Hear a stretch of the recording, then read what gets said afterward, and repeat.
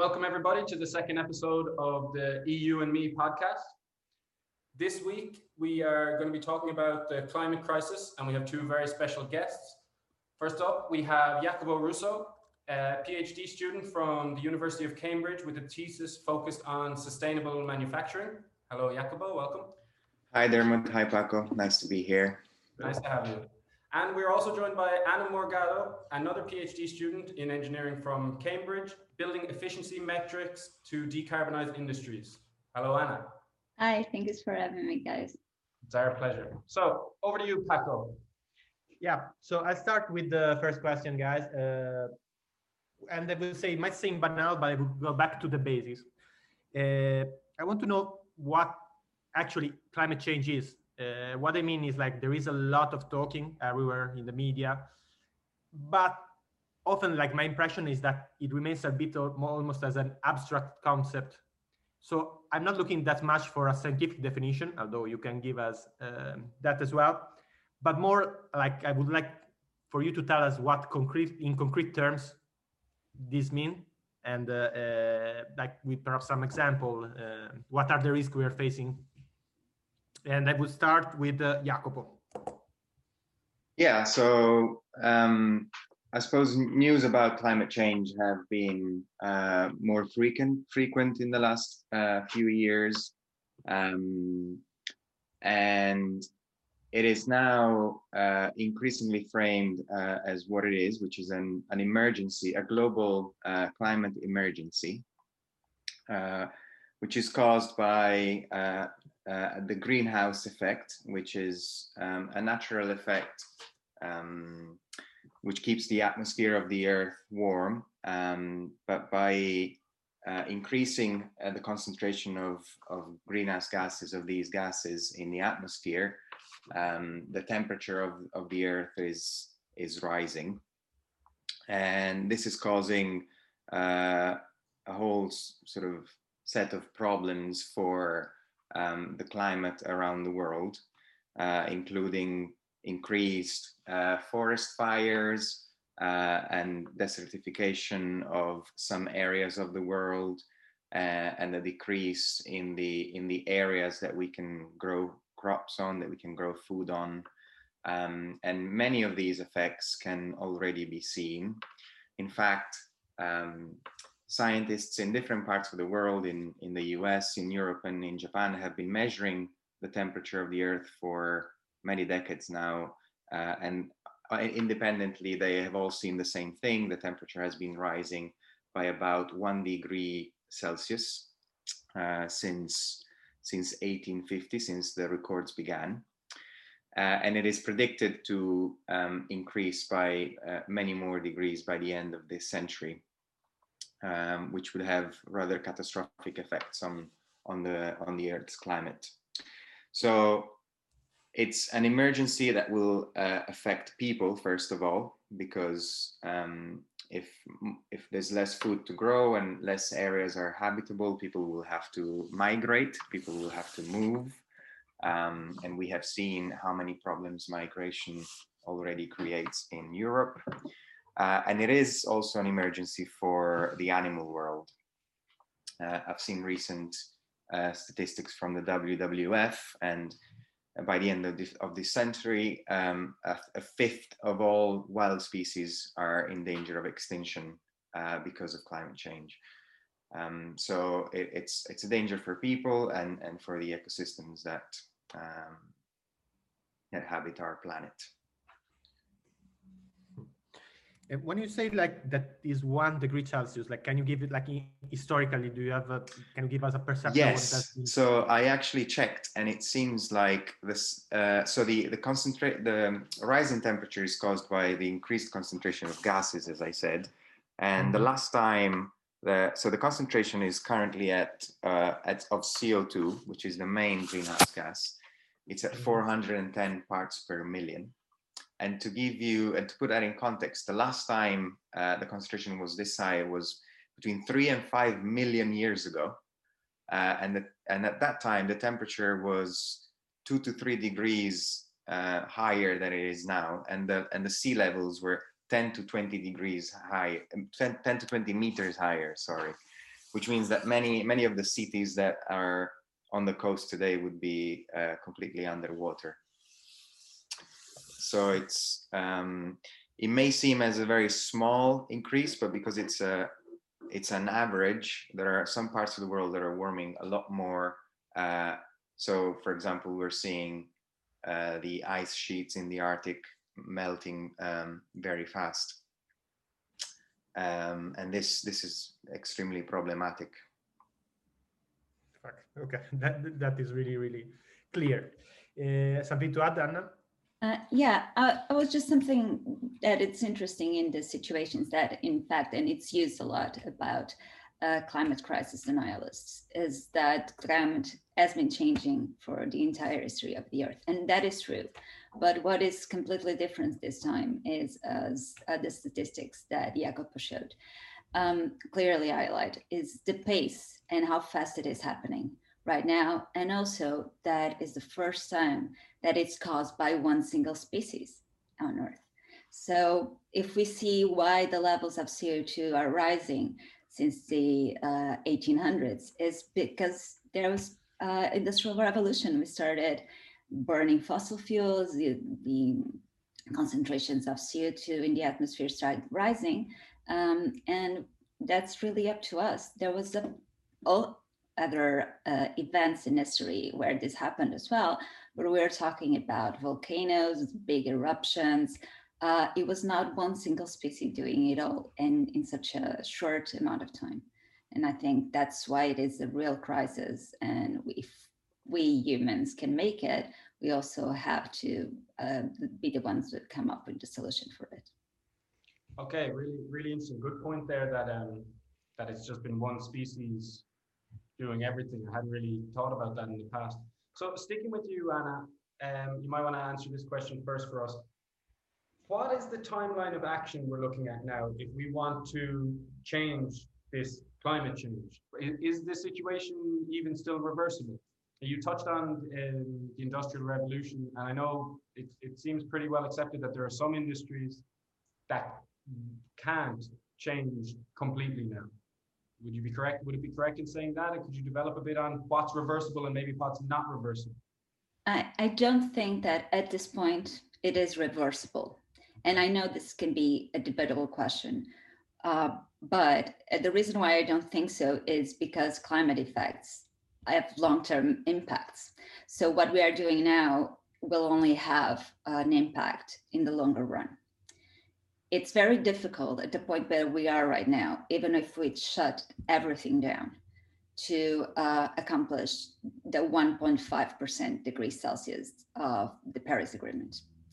We can do is create measures to mitigate the effects that we have, and that's really important. And it goes beyond pledges. So although the Paris Agreement was extremely important, and you do see pledges from governments all around the world, there are just that, pledges. And there's, I think, in my opinion, a lack of the change between what we say we want to do and concrete actions and concrete plans made to make it happen. So from what came out of the Paris Agreement were national determined contributions, but most countries have not come up with plans to put it in action. That's why it's very important, actually, COP26 that's coming next year, because they are supposed to present the concrete plans to reduce the emissions. And I'm very excited to see if we can step beyond the words.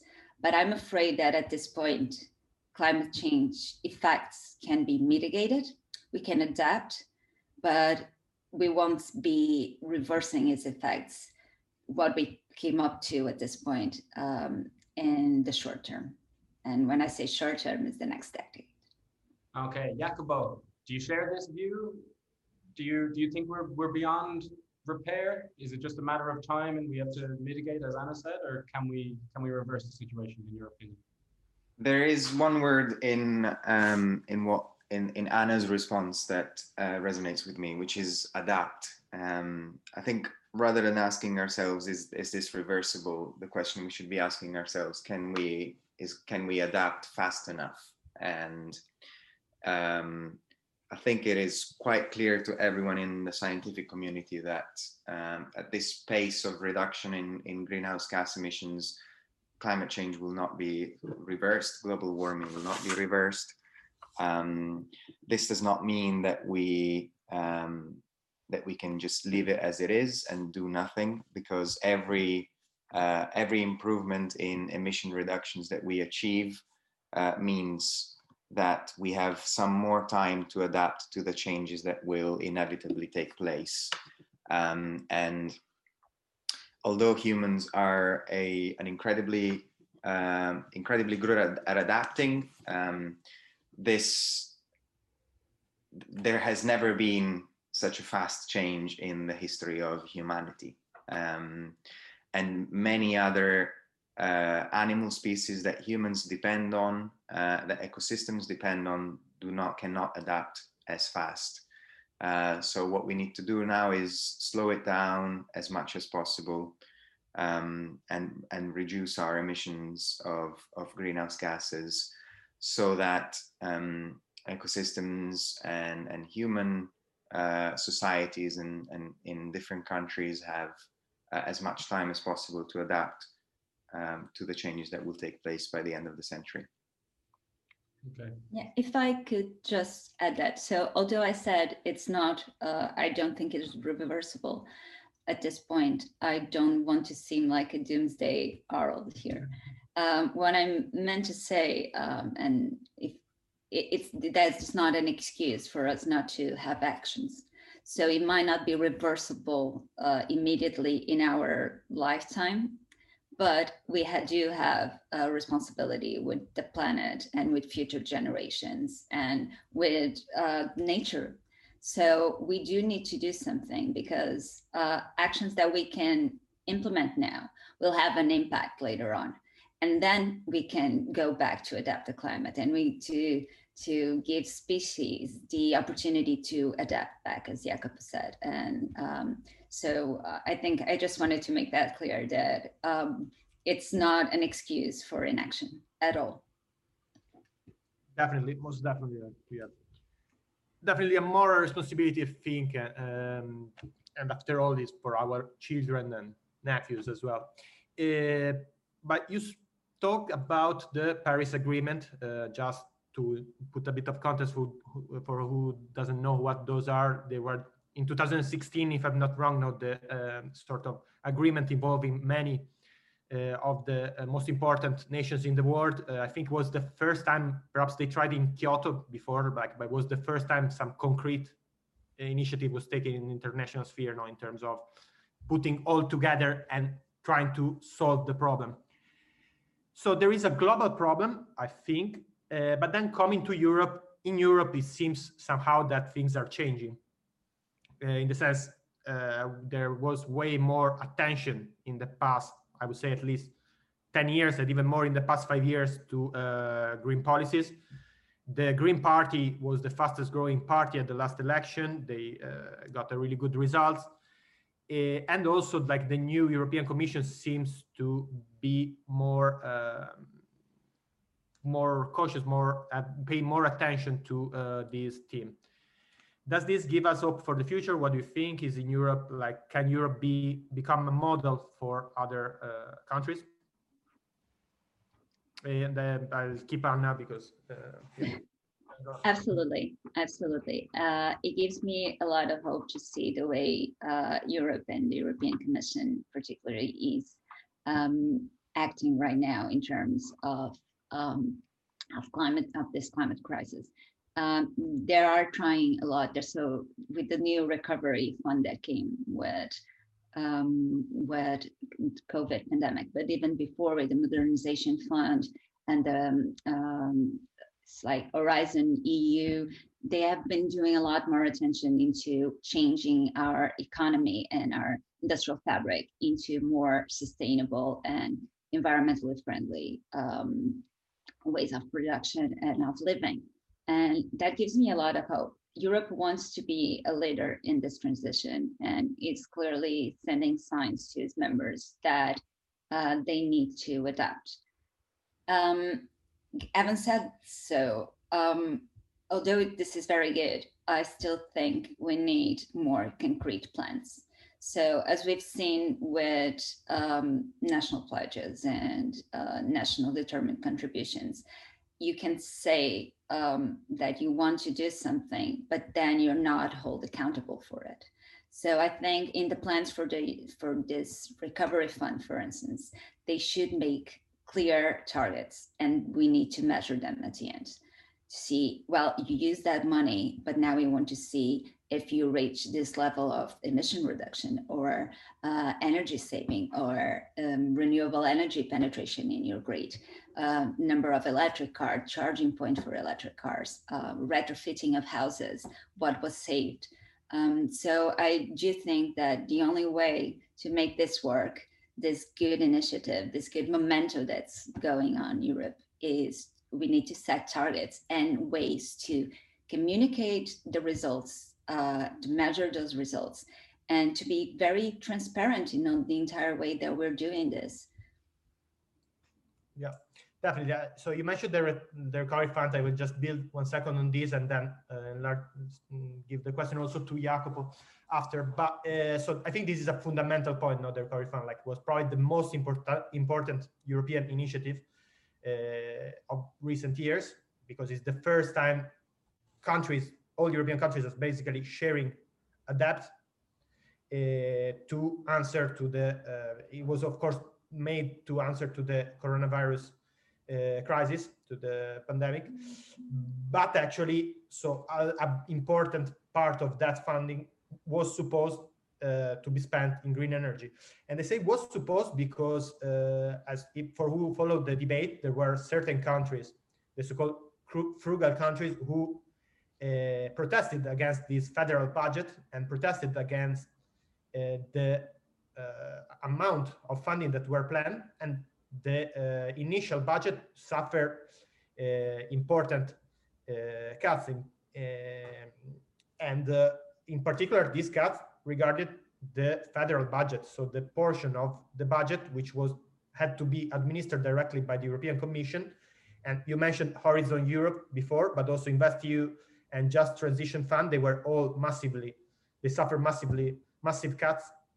For example, just to give you a number, Horizon Europe, you were mentioning the initial budget was supposed to be 13.5 billion, while now is 5 billion, so less than half will remain.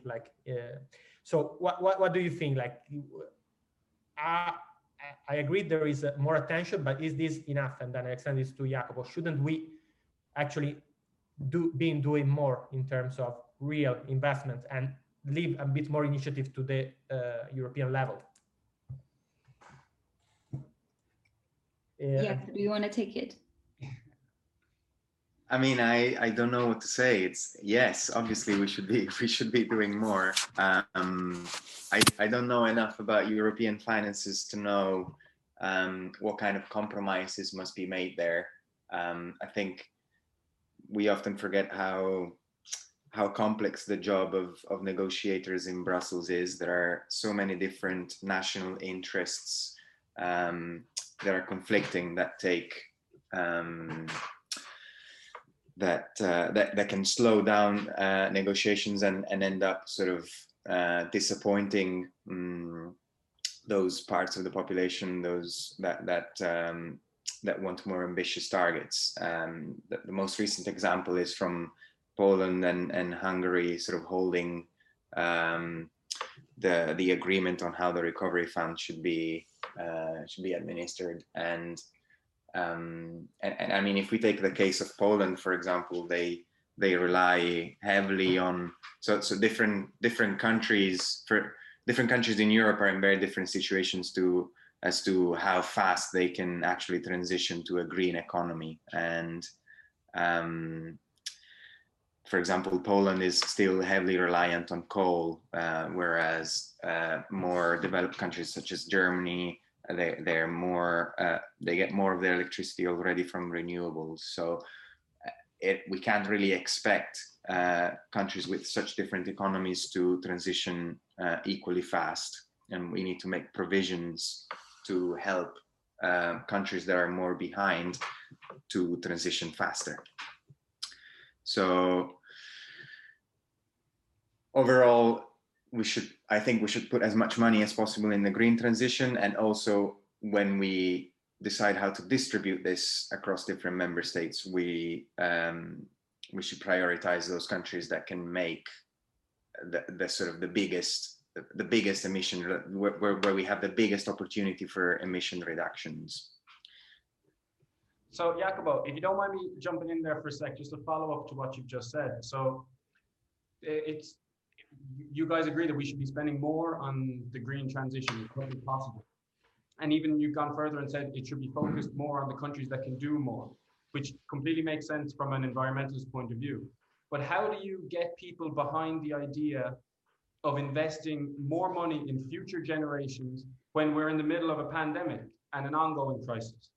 And even more so, how do you get countries like your Polands, your Hungaries, to say, okay, we're gonna, if you can get people to agree, okay, we need to invest in the green transition more than the ongoing crises. How do you then get those countries to allow and agree that more money should be focused on other countries like Germany, who have the strongest economy in the EU? I understand it's because they can do the most, but how do we get the current population, living population, to put their own current interests aside and focus on the green transition?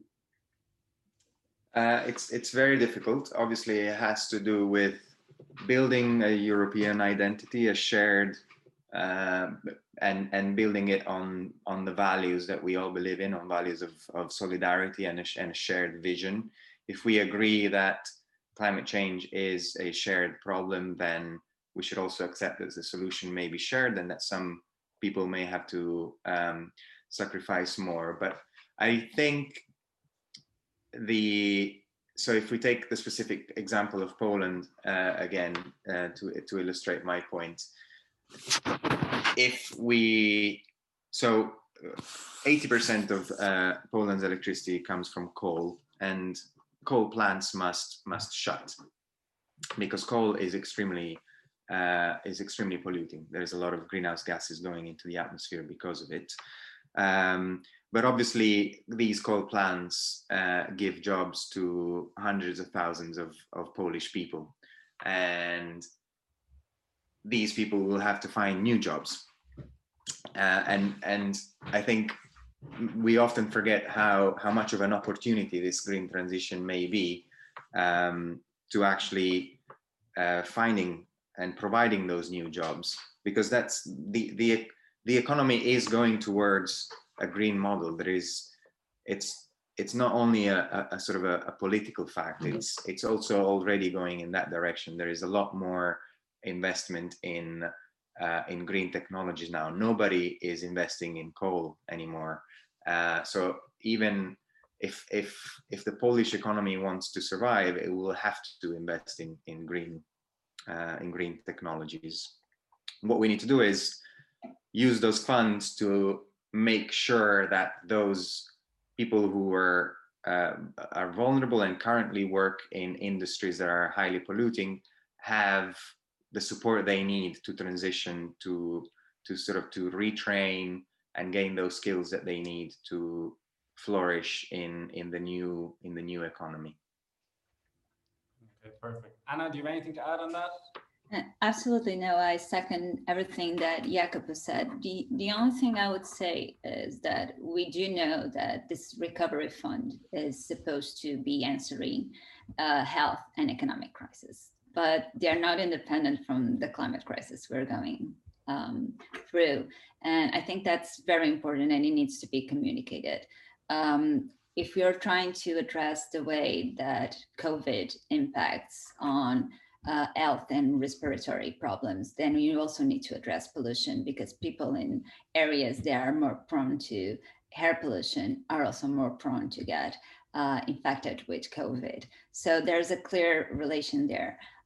Also, in terms of the economic recovery, precisely as Jacopo said, the risk of continuing to invest in fossil fuel-based, highly polluting industries right now and projects, it's just too big. So no one is doing it anymore. The economy is going to transition, and we need to make sure that it's transitioning in the right way, in a just way, and not leaving anyone behind. I think that's how you get people to support this and to come behind it with clear communication that everything is interrelated, not only the social, the economics, the environmental, the health problems, but also within countries. It is a global problem, and there's no frontiers that can separate the impacts on the climate crisis. So we need to work together. And I think that's where EU comes and can step as an incredible role, because it has, well,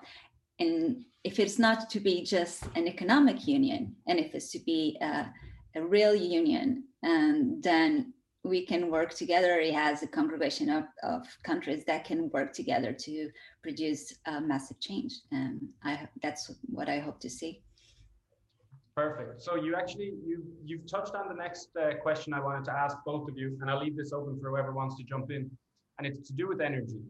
So we all know for many years now that coal, other fossil fuels, they're not sustainable. We also know that hydroelectric, wind energy, solar energy, these are much more sustainable fuels. But are there, or more sustainable energies, excuse me. But are there any, can you give us a bit more detail on the different types of energy and just how sustainable and how likely they are to be used effectively? Like we all know fossil fuels are a thing of the past, or they will be very soon. But specifically talking about wind and solar energy, but more specifically talking about nuclear energy, because this is one that I hear a bit of debate about these days, where some people are claiming, I like the smile, it means you have an answer already. Nuclear energy is, from what I'm reading online and talking to some other people who probably know less than you guys, is that some argue it could be a solution. Could you just go through maybe the pros and cons of nuclear, and if there are any hidden negative aspects to solar energy or wind energy that maybe people like Paco and myself and the listeners wouldn't be aware of? Whoever wants to jump in there.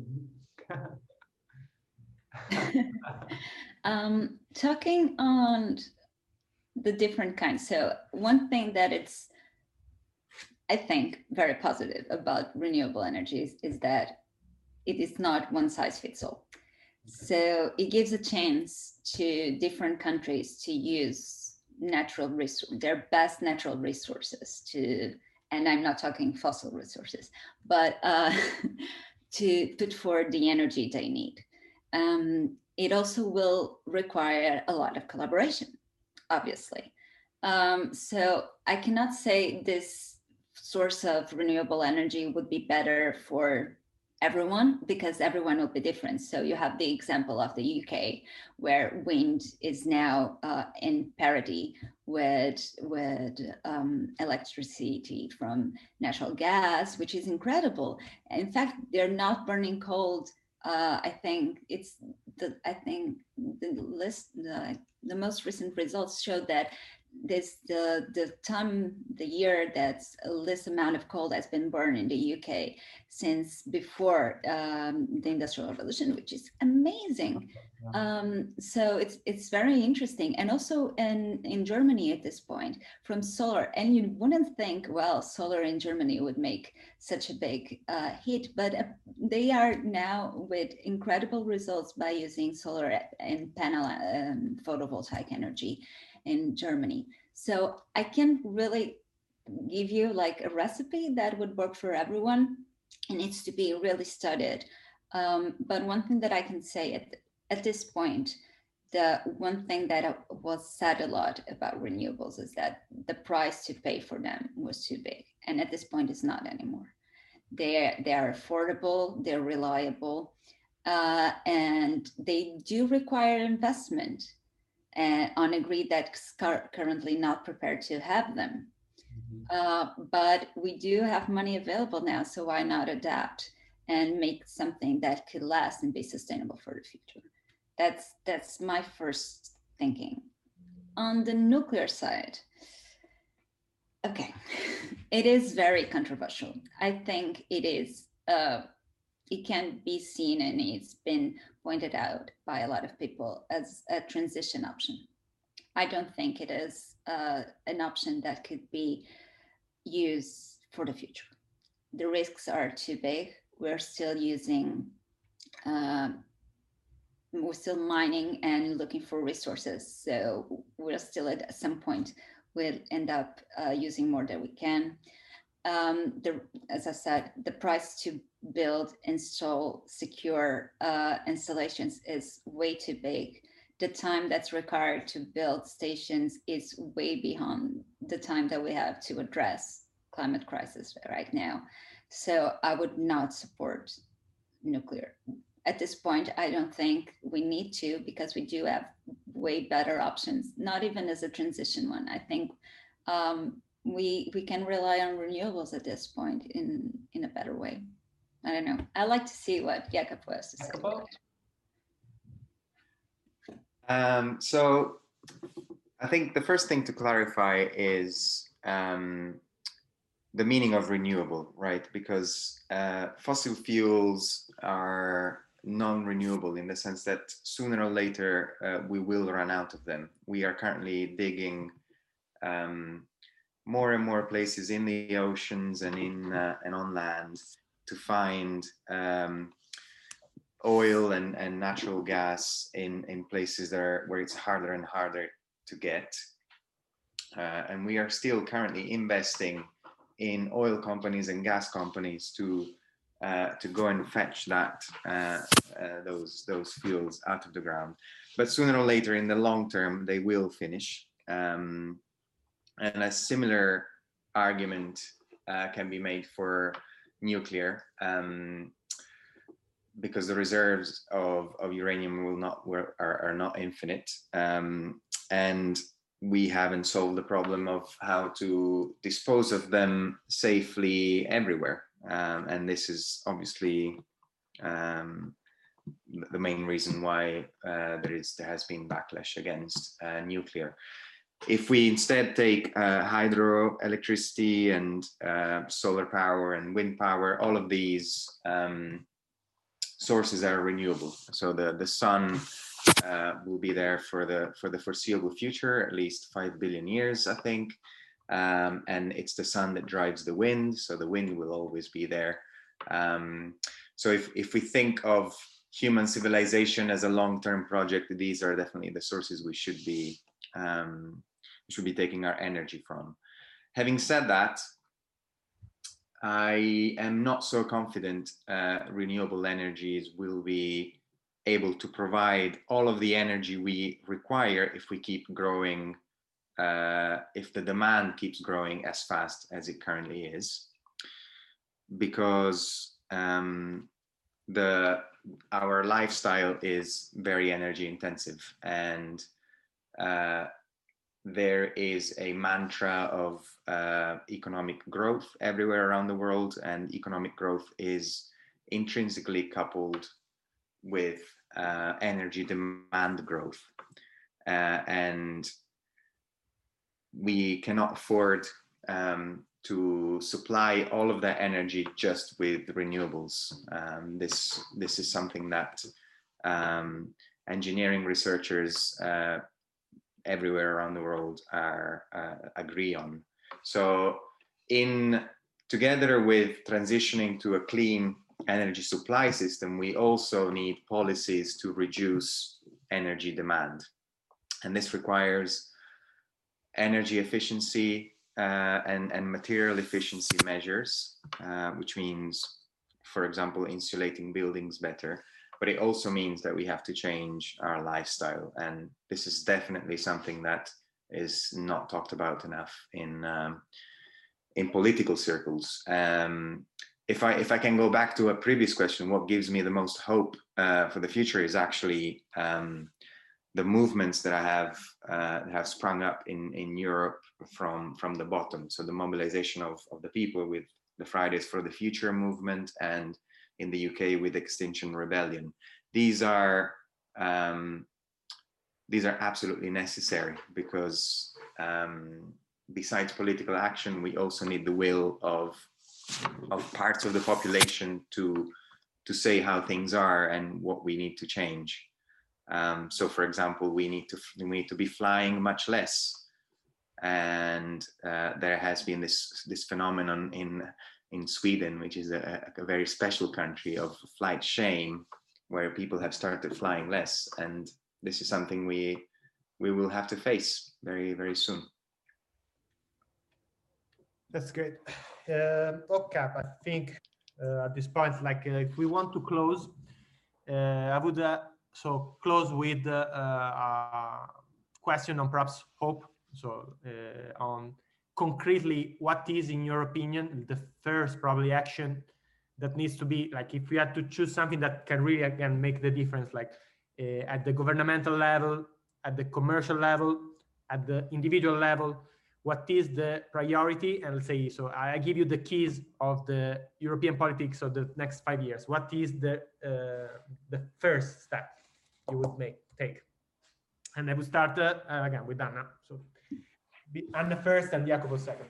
It is a big question, very big. I don't know if I'm qualified or to answer that, but I would like to take on something that Jacopo said, and that it's amazing. It is true.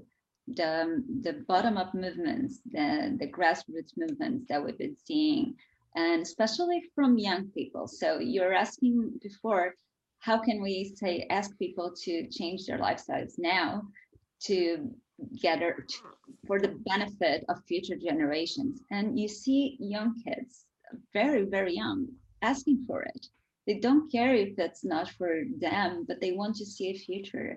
And that abolishment of an egoistic sense of living, it gives me a lot of hope. And so I'm not saying that the full responsibility comes from the individuals, but I know, and that's something I truly believe, that every time you you consume, you're casting a vote. You're saying what kind of future you want, you're saying what kind of products you want, you're saying what kind of lifestyle you want. So apart from voting for people who actually have concrete plans and concrete measures, the way we do our lifestyles will have a tremendous impact on their futures. So it is really important to emphasize that, because I feel that a lot of the time, climate crisis can seem overwhelming. You see, oh my God, it's so big. The impacts are worldwide.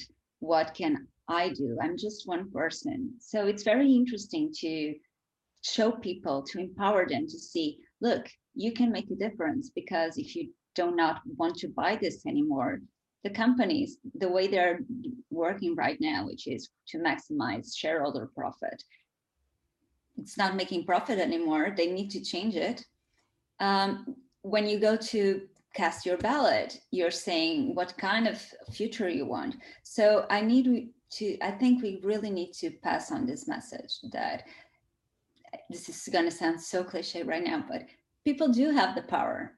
It is the power. And I think we just need to listen more and to trust ourselves in our individual actions more, because that then can trickle up into actions at a higher level.